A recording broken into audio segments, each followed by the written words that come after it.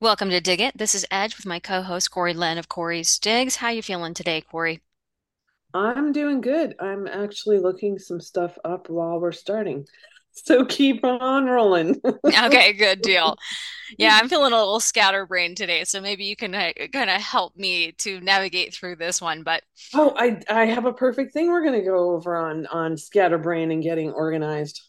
awesome. Okay, yes, we are going to talk about that. So today we have to talk about this East Palestine chemical disaster and all of the fallout. Plus, we're going to talk about updates on the WHO pandemic treaty. And then we're going to close out with this navigational to-do list that you just referenced, Corey. So, and excited to hear about that. So, I guess we'll just roll right into it. I mean, we have to talk about this gigantic chemical disaster happening in East Horrible. Palestine and the surrounding areas. Really, no idea how far and wide this stretches because there's a lot of people um, who have scientific backgrounds who are raising concerns not just in this area, but of course the authorities won't have you believe that, will they? Right. Yeah, it's absolutely horrific what's going on there. Uh, Yeah, so I want to bring up this letter that the EPA sent out to Norfolk, which is the train company, on February 10th. And in this letter, there are several admissions and things that we really need to kind of discuss and break down. The first is that these deadly chemicals, they state, not only have been, but key word here, continue to be released into the air, surface soils, and surface waters. I don't know how they can say this water is drinkable and that it's okay for these people to be living there. right. It's very disturbing. Very Yeah. disturbing. Yeah. Mm. I have No, many thoughts, but keep going. yeah. They also discuss how they've been running tests and they've detected samples from multiple water sources locally, but most alarmingly, they've detected these chemicals in the Ohio River. And this river, the Ohio River, provides water, drinking water, to 5 million people. Yeah, I saw some of the videos going around with the water and the rainbow effect from the chemicals in it and the creeks and everything. It's terrible.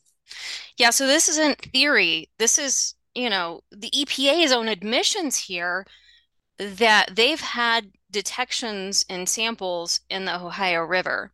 Um, so Which also, which travels all along the border, if I recall, like through a few different states down there, correct? yes, and it goes into the Mississippi River, which we also need to talk about. Uh, This letter does not get into that. But going back to this EPA letter, they talk about the chemicals that were released, which included but are not limited to, right? Jesus. That's key word there, Jesus. not limited to. Okay, so vinyl chloride, of course, being number one, then ethylene glycol monobutyl ether, ethylexyl acrylate, isobutylene, and butyl acrylate. Okay, so we're all like taking I'm glad crash, you're the one having to pronounce those. I right? would have butchered all of that.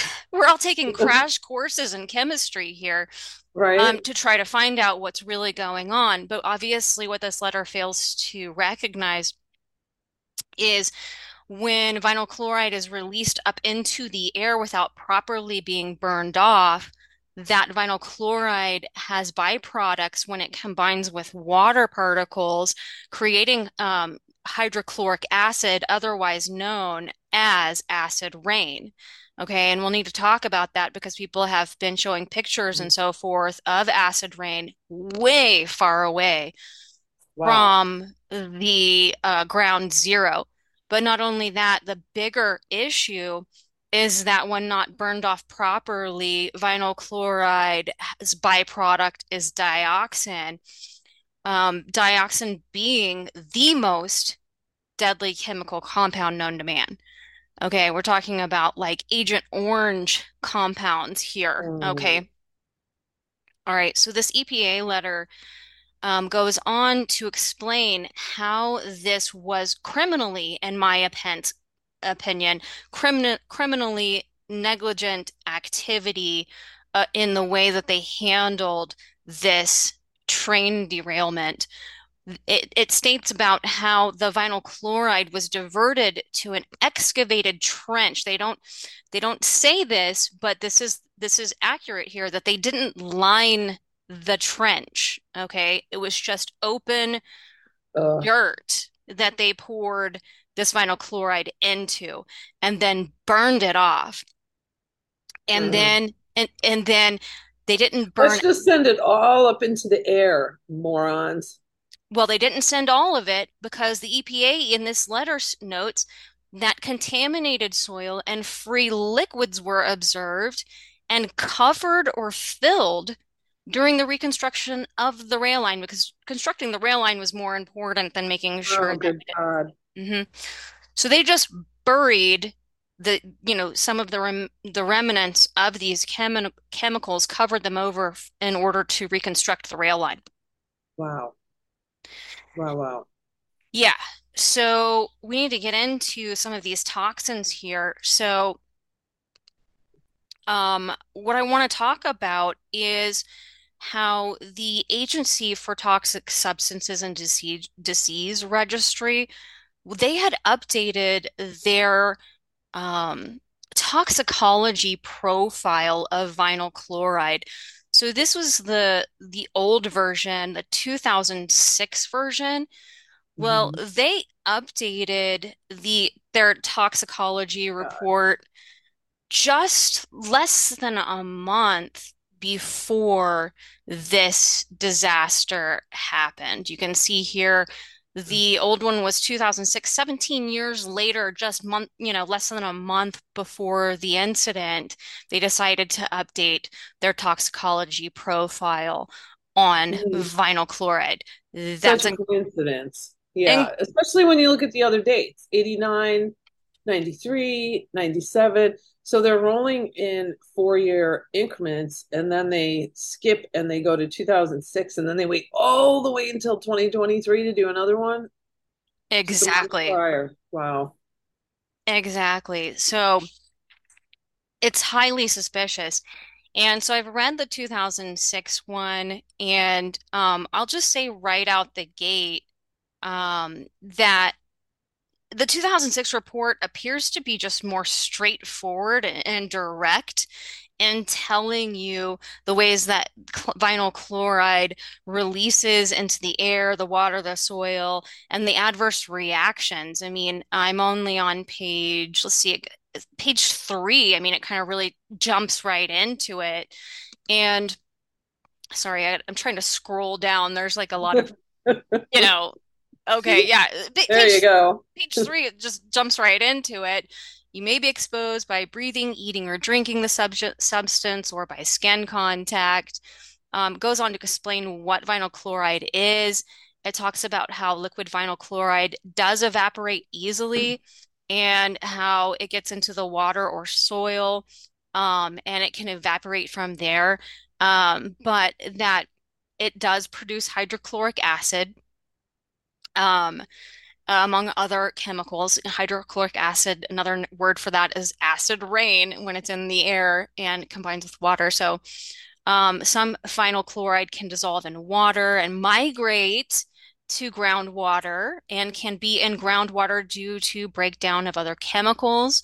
So they do say here that it's unlikely to build up in plants and animals that you might eat. I don't Mm, trust that at all. This is right? the okay, but the 2023 version is just a lot more complicated. It appears to be like they're obfuscating here what the effects are, okay? But from what I can gather here, this chart that they have in the most recent one And this is parts per million of vinyl chloride exposure.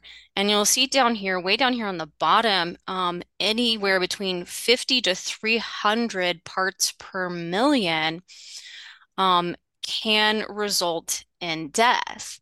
And what I've seen here on the Agency for Toxic Substances and Disease Registry website about vinyl chloride is that it states here that vinyl chloride, the threshold for vinyl chloride to smell it in the air is 3,000 parts per million. Wow. Okay, so based off of local reports, everyone who goes there says there's a very, very strong chemical smell, meaning Wow. it's it's there at that threshold and way beyond at Right. 3,000 parts per million, with even the latest toxicology profile stating that anywhere Jeez. between 50 and 300 could result in death. Now, it's confusing the way they have this because they're using animals and humans. I suppose that they are using saying like animals have died at this, and we have Right. seen reports of animals dying. Right. But another thing that I wanted to go back to is the dioxin because dioxin being the most deadly chemical compound known to man is the byproduct of an uncontrolled burn and of vinyl chloride. And they've been calling this over and over and over again in the media, all of the politicians. It was a controlled burn. It went as planned, right? Jesus. But it's actually an uncontrolled burn. And the person that you're seeing here, I'm going to play this video in just a second. His name is Stephen Petty. Stephen Petty is he is the president and owner of EES Group, which is a forensic engineering environmental health and safety corporation. So his job and that he's been doing for decades now is conducting these types of forensic investigations. He's done thousands of them, and he's served as an expert witness in over 200 legal cases regarding these kinds of sort of chemical spills or environmental disasters, right? So he's not just some Wow. Joe Schmo. Well, Right. he went to East Palestine to collect samples, and he was interviewed by a couple of people. And in this interview, I want you to note how he talks about the difference between a controlled burn versus an uncontrolled burn. And I also want you to listen to what he talks about when the EPA, how the EPA is conducting their testing. They are knowingly using the wrong tests to Wow. produce results that gives the all clear for the people Like to PCR tests. exactly. So there's two videos. I'm going to play them Well, real and quick. I want to know how far east of Ohio they're going to go to be testing stuff because we already know this has obviously traveled quite far. Yep, yep. So two videos I'll play back to back. Hold on one second. Okay.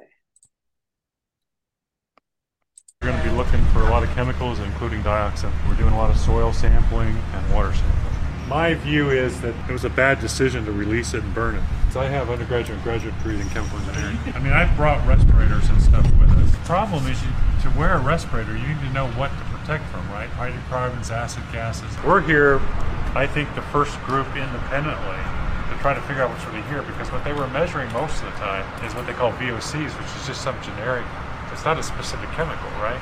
I couldn't in good conscience until we get some sampling data know what to protect against. I've been involved in these before. They know that things are going to dissipate with time, so they measure things that don't really matter. There's evidence that when you burn vinyl chloride poorly, and it was definitely burned poorly because it had such a black plume. If you think of in the old days with a carburetor, if you had the air-fuel ratio wrong and you had black smoke, that meant you had too much fuel, not enough air. And that black is carbon, right? So it doesn't combust all the way to CO2.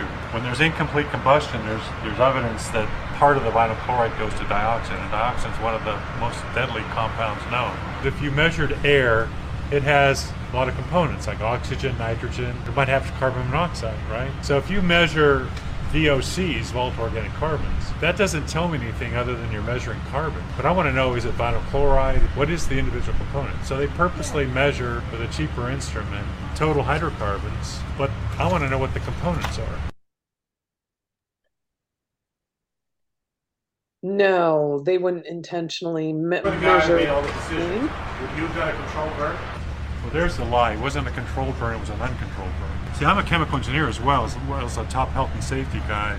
I've got undergraduate and graduate degrees in chemical engineering. You're the first actual expert that we've gotten to speak to.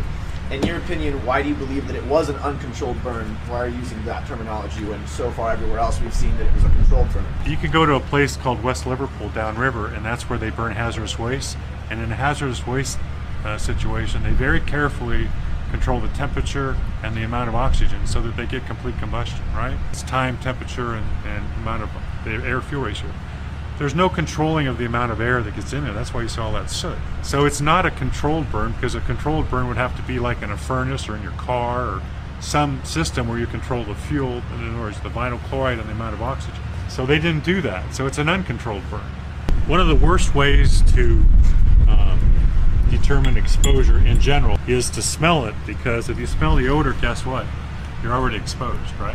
How long have you been doing this? 30 years. I'm in most of the big named lawsuits as the exposure expert. It's a privilege. I get called in to try to figure some of this stuff out. So that's my job always, is what really happened, you know? Wow. I keep saying wow, but I'm really not surprised. I mean, where are we at with what are they doing as far as the people? Have we made any progress? Because I've been out of the loop the past few days. What do you what do you mean on the people? The people of the town, like they've completely blown off the people of the town. Are they starting to do anything to help the people now at this point? Well, yeah, now since Trump went there. Okay, so Trump showed up this week. See, I didn't even know that. That's how Okay, out of the loop I've been working on my report. yeah, I didn't pull up that video, but that is just all over. It's being blasted everywhere. The people of East Palestine, it's a very rural community, small town. I think I would venture to say it's mostly conservative. That when Trump showed up, there were tons of people lined up everywhere with FJB signs and shouting and cheering for Trump. He had a truck haul tons of food and water to the location, and the people were just very, very receptive of him. And since the announcement of Trump going, then they were like, okay, well, yeah, we'll send some assistance. But it's always too late, too late, too Right, little, too late for these guys, because I think, they want this kind of disaster. They don't care about the people whatsoever. right. But just kind of going to the damages of this. I mean, we've had multiple reports of animals dying off and getting sick, from fish to chickens and birds, as well as foxes. I haven't heard anything more on animals. I do know some people have gotten sick, but dioxin is very, very serious. It leads to DNA damage, cancer, infertility, birth defects, a host of major adverse reactions. And there have been reports of plumes of this stuff spreading far and wide via the wind and the water. So, like as far north as Durham, Canada, as far east as New York City and Boston, and as far south as Kentucky. So, talks about, acid rain. There's pictures, I believe, in here. Like people smelling strange smells, reports of residue on cars that Good resembled God. acid rain, in hundreds of miles away. So, Wow. Wow. yeah, and some are calling this, this may be the largest dioxin plume in world history. But the concern is, and now that we know that they've detected it in the Ohio River, is it going, even into the Mississippi River. And so There's really no telling how far and wide this chemical disaster is going to affect Right. an impact. And I saw this video here. This is David Devine, which Oh yeah, you've David. We right, had you him on the solution series. exactly. I was just going to say Yeah. that. And he did a great breakdown just a few d days ago on this disaster in this recent video. And he raised a lot of legitimate questions about how this is going to affect farming. I mean, they're telling everyone it's safe to drink the water. This is clearly already in the Ohio River, possibly spilling into the Mississippi River, affecting the water for millions and millions of people. And so, are they going to just let the farmers produce crops using this soil and this water and then feed those crops to millions of people? Or are they going to, for Ohio, for example, is a top agricultural producer for the country. Right. So that's the question is, or are they going to deem this land to be toxic? And like the Love Canal incident, for example, which I didn't know much about. I've researched it since this incident in comparison to it, where they evacuated all of the people in that town and the government just scooped up that land and put, so are they Hmm. going to do that same sort of a thing and put a vast amount of farming out of production to create more shortages? What are your thoughts on that? Well, so I had a thought on that, and so in a quick search, I always seem to like nail it right on that first search.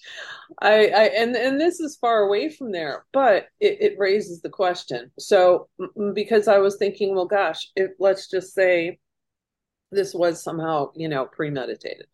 And who's gunning for land over there? What's going on in Ohio? So I just did a quick search in Ohio, and then um, of course, found this on Bill Gates on January 27th. This article came out about Ohio regulators setting a public hearing for proposed solar farm on Bill Gates' property. Now, this is a few hours west of there, but a lot of people have been asking for a long time now, hey, what's Bill Gates doing with all this farmland? Well, wouldn't it make sense for the smart cities and the grid to be setting up solar farms all across the country? So there's a hearing scheduled. It's in Madison County. Um, that is going to be one of the largest solar farms in the country on land owned mostly by Bill Gates. So it's scheduled for April 11th is the hearing. And yeah, we don't have to get into that because we have a lot more to cover. But I just thought that was an interesting little find there. Right, and I think that you're onto something here. I think one possible motive, because I do think that this is intentional, I do think that this is a terrorist attack, if you want to just put it bluntly. Mm-hmm. And who stands to gain from it? And you can start looking at the many players involved, which we can get into. But I do find this interesting that just in uh, late January, there was a community sort of hearing where they're trying to propose new rules, laws to charge a $400 per building fee to any vacant building. So if you're an owner of a vacant building, you would then have to pay a $400 fee. And Hmm. some and so this town is sort of a dying town, not a lot of work there. A lot of properties have gone kind of vacant. And so owners of these properties are saying, well, this claim that it's to help eliminate vacant properties, that's not really what this has to do with. What they're really trying to do is drive out businesses and development of the town. And Right. so it does seem like there's this push to vacate this town one way or another. Let's just Right. put it And that way. and however many towns surrounding it. I mean, good Lord. Yeah. So And what's up? So what's up with the guys on the ground and the plane crash, or how that ties in? Because I did see a lot of that flying around this morning. So what's yeah. going on with that part? Yeah, let me just put one more you know, the cherry on top here, as Oh, far as the geez, of players course. behind it, of course, Vanguard and BlackRock have to be the top shareholders in the train company Norfolk Southern. So Hmm. when you're talking about, like, say, if they wanted this land to be used for smart cities or for solar farms or who, God knows what, and Hmm. they're trying to create some sort of disaster that would be like a love canal where they have to evacuate everybody eventually. Um, some of the players involved could be quite possibly Vanguard and BlackRock when you see who's behind, the backing of Norfolk Southern, right? Right.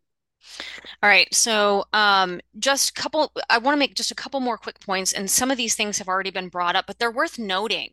Is- Talk about predictive programming. So Netflix created this film about toxic chemicals spilling in East Ohio, and even East Palestinians were some of the extras in this movie. This movie came out in November 2022. And it's very eerily reminiscent of the actual event. And just another example of predictive programming. I mean, what are the Hmm. odds? Right.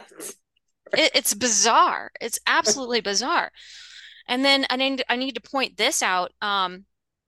So just last month, East Palestine decided to launch a My ID biometrics health surveillance system for all their local residents. What? Okay, yes, starting January 29th, this My ID biometrics system, so you wear a device and it taps into all your biometrics so they can follow your health, right? Oh my God. Wow. I didn't know this one. Well, there you go. That's the Yes, cherry on top right there, Edge. I know, right? Just too Yeah. many coincidences here. Okay, so now, Wow. So let's track this. And now let's track. So I wonder with that ID, has anyone looked into other towns and other states nearby that could be impacted by this so that they're able to track them as well? Because I bet we'll find that this whole My ID thing here is has been introduced in other surrounding areas so they right? can track the distance of the repercussions, you know? Exactly, exactly. We need to Wow. look into that. Wow. Yeah, just so much fallout from this whole thing and so many strange And coincidences. so what better to do with vacant land that you definitely can't farm and you don't want to live on for however many years to come is to just build massive solar farms and God knows what else. Right, right. So now comes this news. I mean, the story just keeps piling on. Every day there's something new.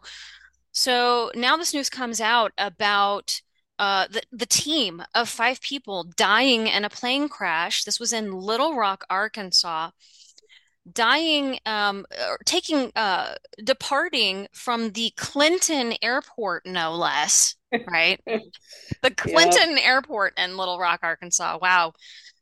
So these 5 people work for a consulting firm, and this consulting firm is called CTEH, okay, or otherwise known as the Center for Toxicology and Environmental Health, all right? So this is a so-called environmental testing firm, okay, and they Mhm. have a very long history of really just lying or misrepresenting test results in order to serve corporate interests, okay? No. So not a shocker that Norfolk hired them. They are the consulting firm, the environmental consulting firm for Norfolk in East Palestine. And this particular firm has been going around and already persuaded about 340 residents in East Persuaded or Palestine. blackmailed or bribed?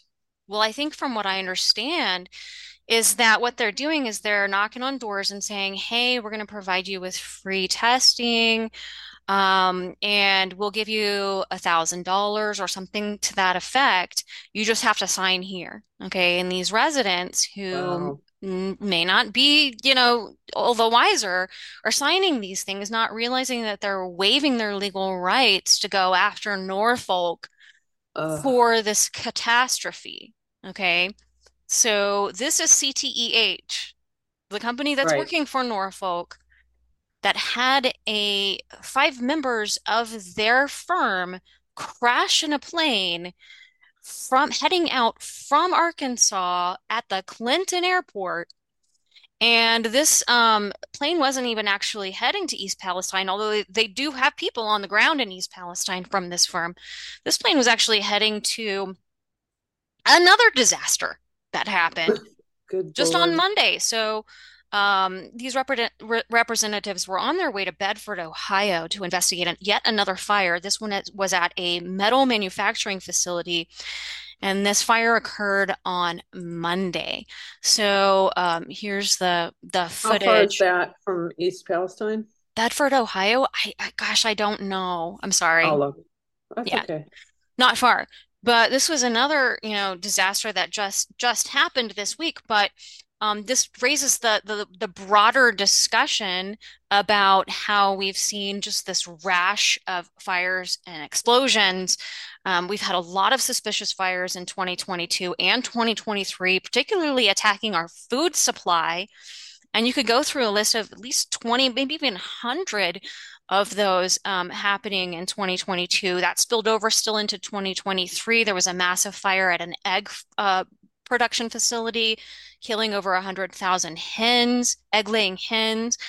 So it's just this ongoing story of too many fires and explosions to be a coincidence at this point. Yeah. And So Bedford is 72 miles northwest of East Palestine. For okay, anyone who's curious. we had this fire happened in Florida just last week. So I mean, it's just Jeez. yeah.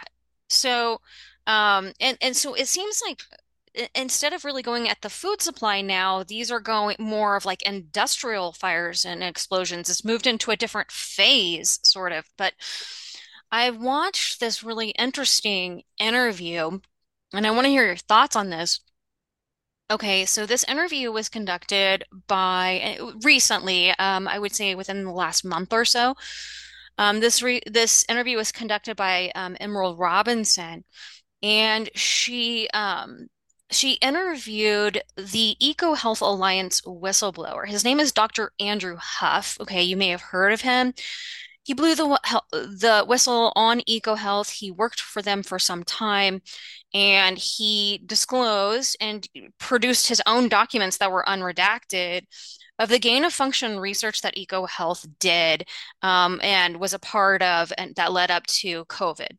Okay, so Dr. Andrew Huff has done a lot of work, scientific work, a lot of it contracting with the government. Okay, and one of the things that he did was, as he explained in this interview, his job was to analyze and run simulations on critical infrastructure, and this is including the food supply. So he called this sort of like a roadmap to attack critical infrastructure. So what he would do is he would map out all the critical infrastructure, map out the entire food system and all of these facilities, and run simulations on if what happens if I attack this, what's the fallout of it, what happened, Oh, wow. that kind of a thing. Okay, here's what he said though. He said that somewhere around 2019, a copy of this data went missing. And so this was sort of a time when he discusses about how he had been harassed by the government. And so then 2021, 2020, 2021, 2022, all of the things that have happened, but particularly last year with all of these fires and explosions and everything, he started thinking, wow, I wonder if I line this up with my research that I did. Right. because he had a backup version. So he compared the attacks that have happened over the course of, I don't know, last year or so, to his data and said it was almost a perfect match, meaning he believes this is intentional, a strategic attack of critical infrastructure and food systems. And in other words, I mean, fifth generation So do we unrestricted have the warfare. maps?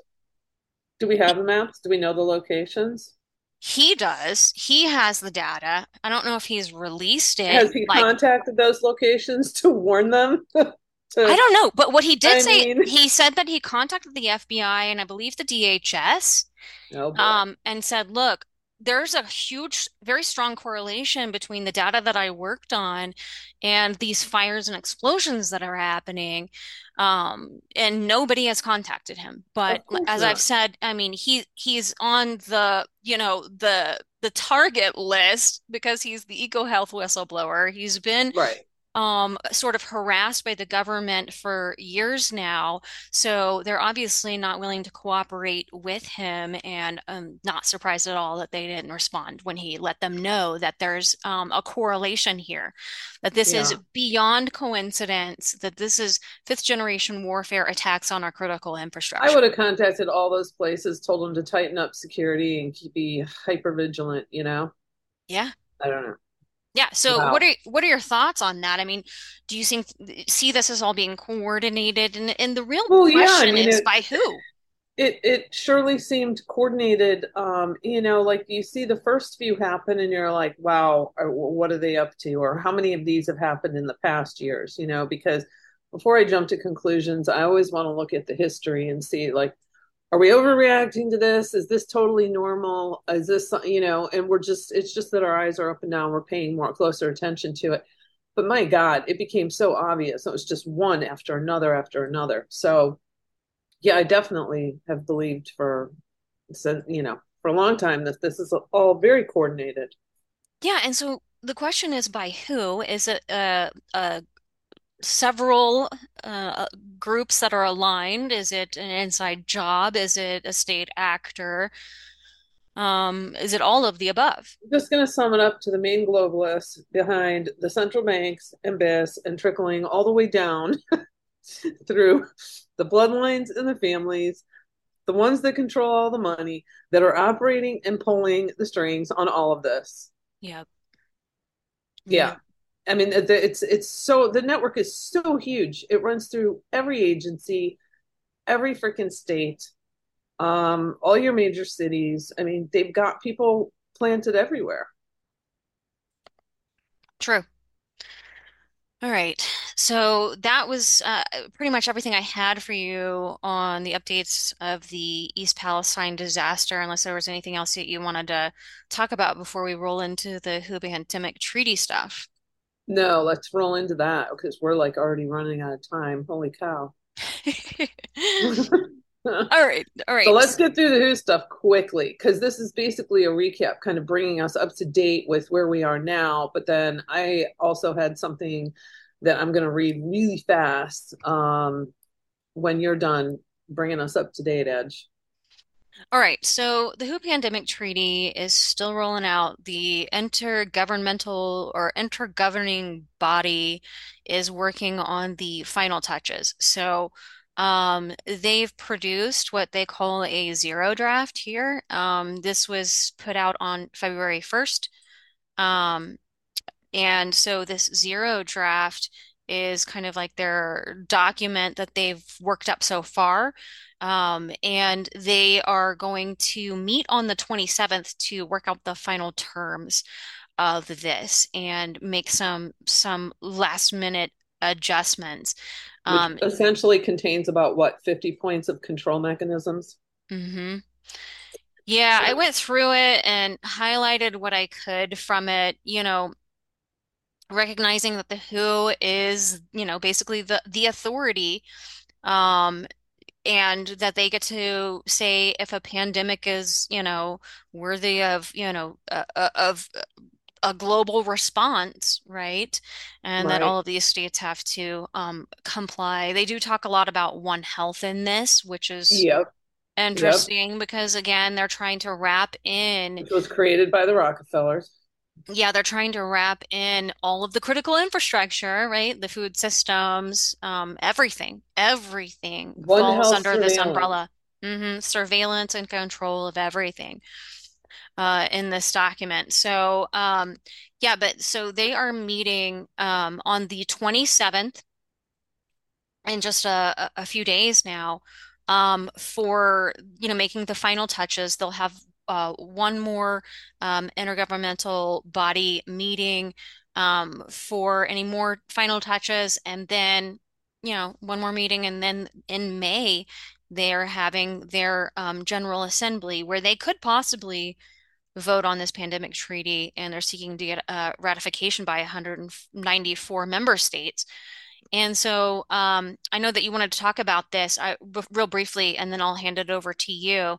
I just wanted to let everybody know that this week, Senator Ron Johnson had proposed a bill. It's called the No WHO Pandemic Preparedness Treaty Without Senate Approval Act. Okay, so this legislation would require any convention or agreement resulting from the work of the World Health Organization deemed as a treaty and requiring the consent of a supermajority or two-thirds vote in the Senate. Okay. Nice. So, yeah, so making it essentially impossible. I think that a two-thirds vote to ratify the WHO's pandemic treaty would be damn near impossible. And so it's a great way to stop this pandemic treaty. Question is, will this bill make it through? And the bigger question is, will it matter? Because here's some things I want to bring to people's attention that I haven't really seen people talking about. So, first off, if it does, let's remind everyone that the WHO, being part of the UN, has full immunity and privileges and tax exemptions. So, um, those with full immunities, in fact, most of the people that ran the whole COVID pandemic deal were international organizations that all had immunities and privileges. So they operate outside the law. This has been long designed since the 30s. So I was looking into this was actually for something else I'm working on, but I came across this and I thought, this is really interesting. It's a Senate hearing. It's the transcript that's 3 miles long from a Senate hearing back in 2020 when Trump was still in, and there were talks about pulling out of the WHO. And I want to point out a couple of things because we basically have it's not just the WHO or the UN, at the top here. We've got essentially like three health related global dictators. We've got the WHO with 194 member states. We have PAHO, which is the Pan American Health Organization, which is the entire Western Hemisphere, making up 52 member states. We have, which we are a part of, and of course, the biggest funders too. We have GHSA, which is the Global Health Security Agenda that was created in 2014 with 70 countries involved in that. So understand that these people have layers. They always have their backup plan and their other backup plan and their other backup plan. And we already saw what happened without this treaty being in place over the last few years. So we know that Biden calling out federal health emergency after health emergency, national emergencies and federal emergencies, and to keep the ball rolling. And all the NGOs and the corporations with your top shareholders, BlackRock and Vanguard, they all are controlling mechanisms. And so, really, what it came down to was two things, in my opinion. One is the people not complying, and the states pulling away from the federal mandates and protecting the people of their state. So, regardless, and I don't know the legalities of this, maybe someone can chime in and help me out with this in the comments, but I know that like Wyoming, I believe, has come out and said they're not going to, even if this was to go through, they're not going to, take any kind of orders from the WHO. I got to believe states have the authority to be able to do that. That's what needs to happen, but not just with the WHO, pulling out of the WHO is one thing, but we need to pull completely out of the UN. I mean, and the federal government, and we need to be operating on a state level. So I want to read, and I'll read fast.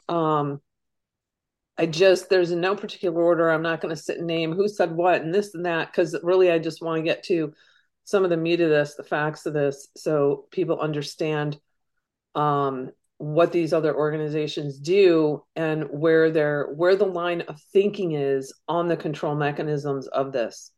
So they say, switching to the global health security agenda, 18 months, this is from the transcript.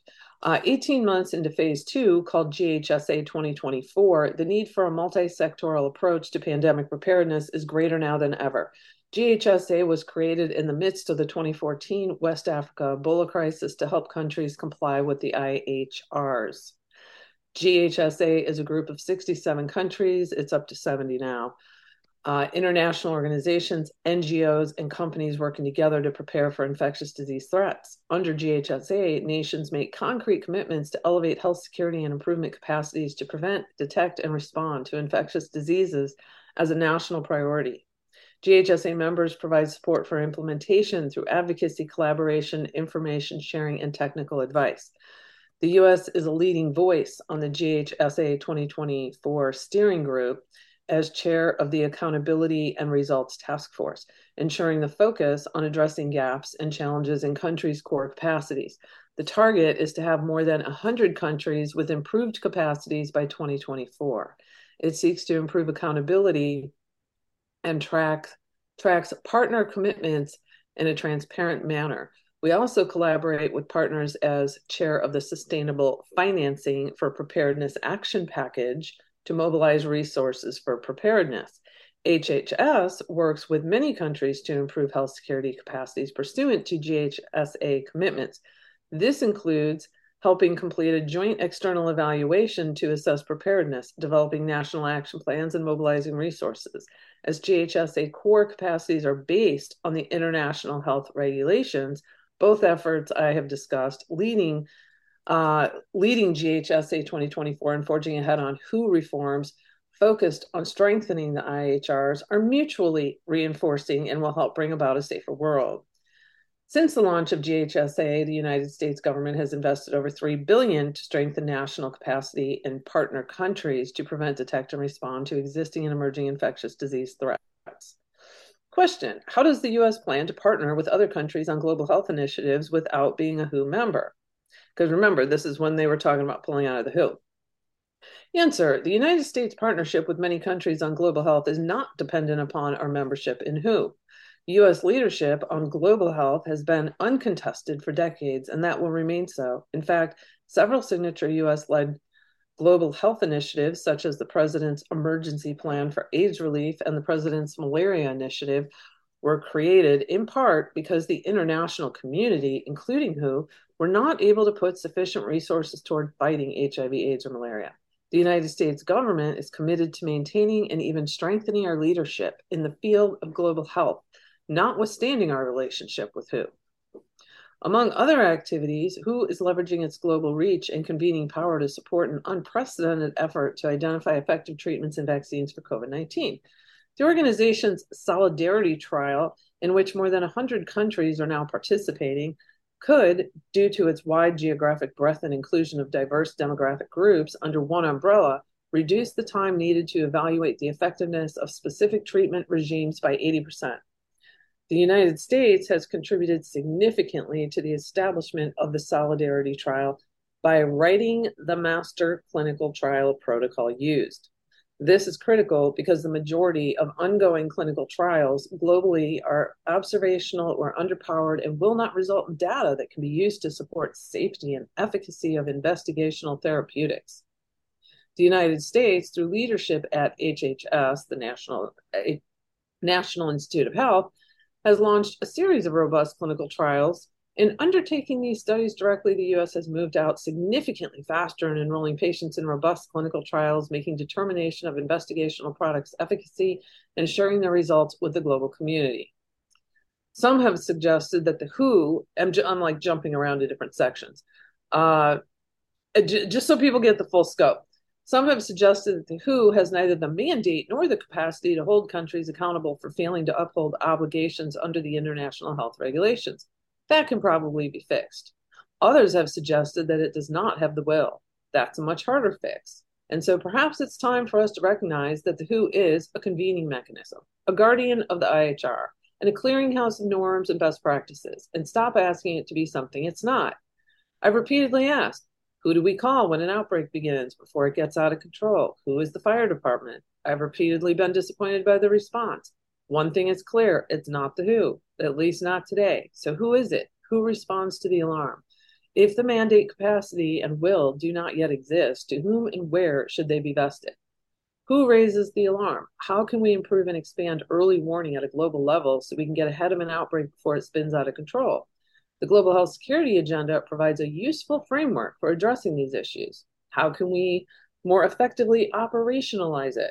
And how can we incentivize countries to prioritize global health security, strengthen preparedness and response, and share critical global health data? Is there a way we can better support countries with demonstrated will but low capacity? And importantly, how do we incentivize innovation, including for the development, manufacturing, and equitable deployment of vaccines and countermeasures? From a multilateral perspective, the world has come together and created the Global Health Security Agenda, or GHSA, as has been noted. However, GHSA is not the fire department. GHSA provides an action plan for every country to have an Emergency Operations Center, or EOC, capable of mounting a response to an outbreak within 2 hours. At least in my view, the EOC must also be responsible for continual surveillance down to the community level with systematic reporting to rapidly detect an outbreak. We need a global EOC as the fire department.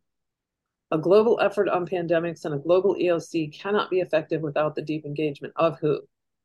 So this illustrates to me they've got backup plans and backup plans, and they've already created these other branches that they've got locked in place that are all already doing what they're saying they're going to do with this treaty. They've already been doing this, this. Right. If it's not the WHO, then it's this global health security agenda, which apparently is part of the United States. Like it's a United States initiative, right? Oh yeah. Oh yeah. So I'm not trying to say this isn't important, that all of this is important. It's just Even we if the need to WHO understand. pandemic treaty doesn't go through, we still have to watch out because there are elements, obviously, within our own government that are going to seek to. Even if nothing went through, Mhm. the control mechanisms start from the top and they go all the way down through. We saw it over the past few years. So it really comes back to do not comply and talk with your state representatives to get them to create more of a sovereign state for the people, get out of the federal systems, get out of these other organizations altogether. Right, I mean, right. that's what it, no matter what happens, Now, that's what it just is going to keep coming back to. when you were reading that, a couple things pointed out to me. It's funny how they were saying, because this was back in 2020, so you Right. you have to wonder how long this pandemic treaty has been planned, right? Because they're saying the WHO doesn't have the power yet, but Yep. that can Yep. be fixed. That can Yep. I probably be know. fixed. I know. The other thing that pointed out that really jumped out to me was this deadline for 2024. There's a lot of deadlines for 2024. This was back in 2020 they were talking about this, right? Right. So they Yep. were already planning for 2024. A couple of things that come to mind with 2024. There's two big things. This is this WHO pandemic treaty vote, right? So Yep. if it doesn't pass this year in General Assembly, their actual original deadline was for 2024. And then the other thing that obviously happens in 2024 is the U.S. presidential election. And the when I was reading through the omnibus, there's a lot of planning and preparing for the next pandemic put into that legislation and a lot of deadlines for 2024. It Yep. raises major concerns for me as far as another so-called outbreak, right, in that Yep. window. perhaps after the WHO's General Assembly, where they vote to give the WHO more power, right? Mhm. And just prior to a presidential election that they need to try to steal. So, Well, and the other thing too is I look at, the way this rolled out across different states and as far as mandates and lockdowns and when each state put those in place and when various states pulled out of them. Um, and it was all on kind of a state by state basis, right? I mean, I wrote a book showing the map of like which states are saying that you cannot mandate the jabs or you cannot mandate the masks, and this was a whole huge battle.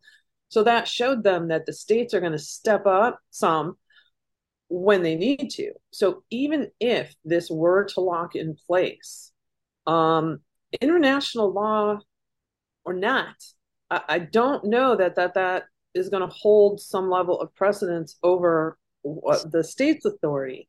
right, right. I need someone to chime in and tell me, And the these legalities of that. But And these states need to be reactionary, not reactionary, but they need to be proactive. They need to be pushing yes, through legislation right now, seeing the writing yep, on the wall that before the hmm 2024 presidential election, there's going to be a lot more shenanigans. yep, And the WHO pandemic treaty being one of them, and all of this preparedness for the next so-called pandemic has got me a little concerned about what kind yeah, of crap they're willing to pull. If they're willing to pull in East Palestine, if they're willing to blow up a Russian pipeline, what else are they willing to do? right, I think that anything is literally on the table. And so states need to be proactive right now, passing legislation to secure the sovereignty of their citizens and protect against this international overreach, not even federal at this point, but complete, one world government overreach. right, right, yep, absolutely. All right, So, dude, we're like out of time, and I haven't even gone through my list here.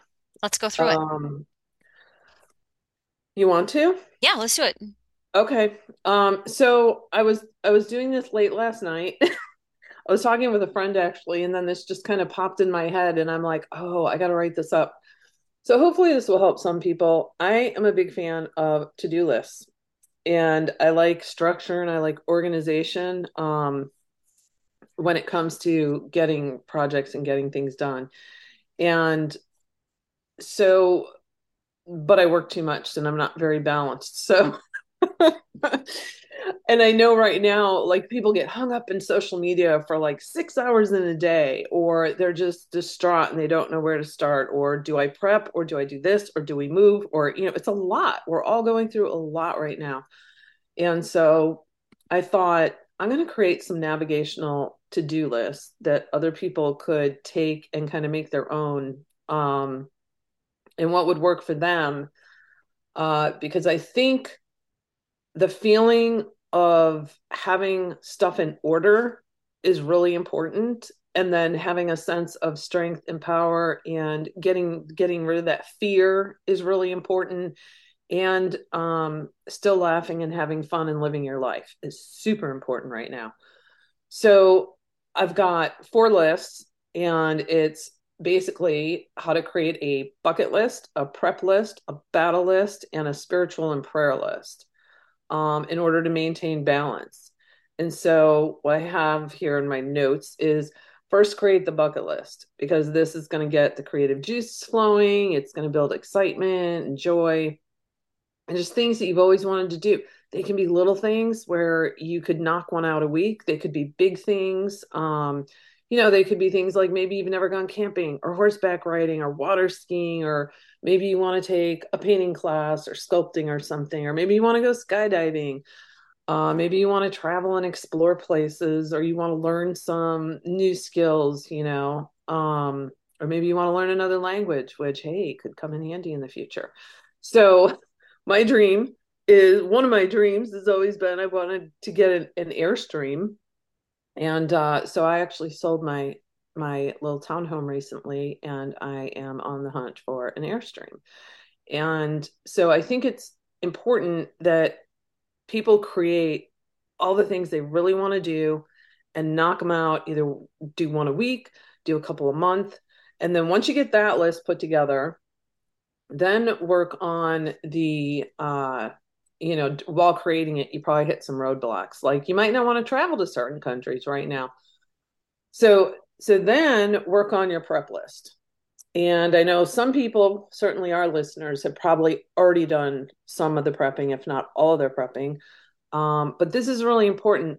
And not just like with your food and water and energy supplies, medical, but like your finances, wills and trusts, communications, comms, radios, arrangements, locations, what your plan of actions are, sit down with the family and kind of figure out um, for different game plans, different scenarios, and different items. And, you know, you're not everyone's going to be able to afford everything that's on their list, but hey, maybe your neighbors have some of those items and you guys can share or you can trade, or it's really important to get together with your friends and family and neighbors, people nearby, to kind of go over some of this stuff. um and then while you're working on that, once you get those things, or at least get a chunk of them and slowly then start chipping away at it, it gives you more of that little bit of security blanket, and some people will say just prep for 6 months. Personally, I would prep for longer than that. I would, and this is just me, like I'm not about storing my money away, whether it's in a bank or it's in gold and silver or crypto or any of that. Like in my mind, spend the money on the things you need for yourself and your family, to have those items, whether it's land, whether it's a trailer, whether it's the food supplies or whatever it may be that you come up with. Get those things now. Like spend the money on that now if you have the money to do it.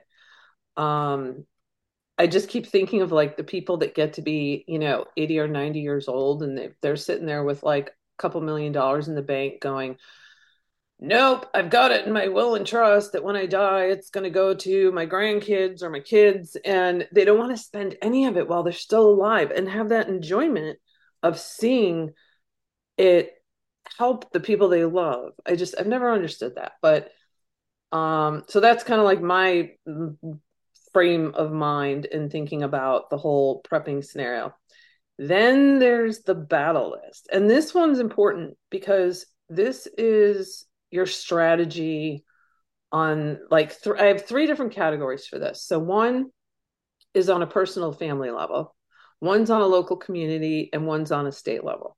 So if you sit down with your family and you go, okay, what is it we're all in agreement on? Or maybe in some cases, you're not going to be in agreement on some of it. But when it comes to the schools for your kids, when it comes to the COVID jabs, when it comes to, a digital ID coming out or filling out forms at doctor's offices, what information you're going to give,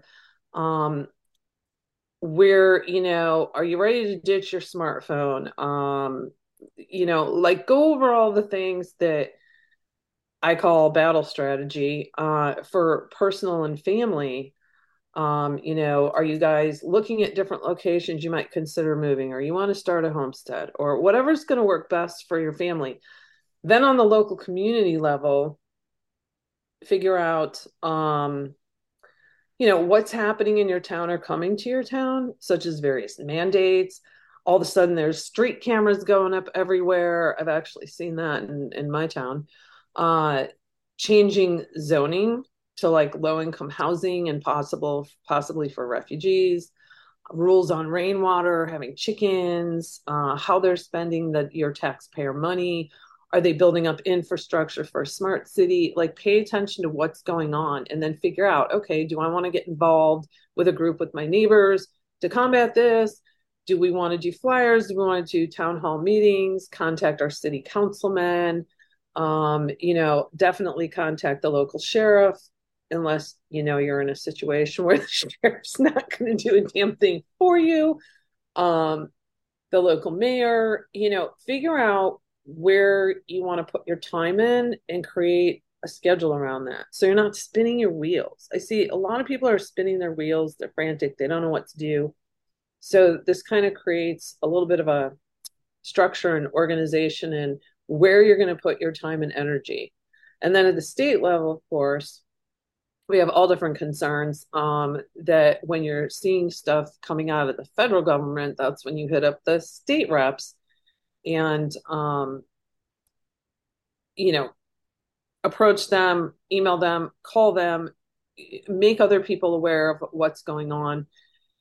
And so it's an ongoing battle that's going to change from month to month and year to year. But I think it's important to figure out like how many hours a week do I want to dedicate towards this? Like how much do I want to dedicate towards the personal family building up and with the local community and getting in with the local farmers? And then how much time do I want to spend on the state level? Beyond that, I don't think anyone has more time beyond that. And Yeah, then the fourth one is the spiritual and prayer list. And this is really important because I think a lot of people, obviously, we all are frustrated and we're angry and there's a lot of stress. So it's important to create like an exercise schedule, walking out in nature, meditating, create prayer lists for people, building up strength and spending time with friends and family and laughing because the key is to release the fear and to get yourself in a state where you feel stronger and more powerful. And these are things that need to be done on a daily basis. I mean, you could get together with friends once or twice a week, but as far as the other stuff, I think it's really important. Get up in the morning, do a run or do some form of exercise in the afternoon or evening, pray, meditate, go for a walk out in nature to get grounded. Go to a shooting range, take a self-defense class, or a sport or something that's going to get the adrenaline flowing, that's going to, kind of build up that strength and power because this is spiritual warfare. So I 100%. think the bucket list and the spiritual and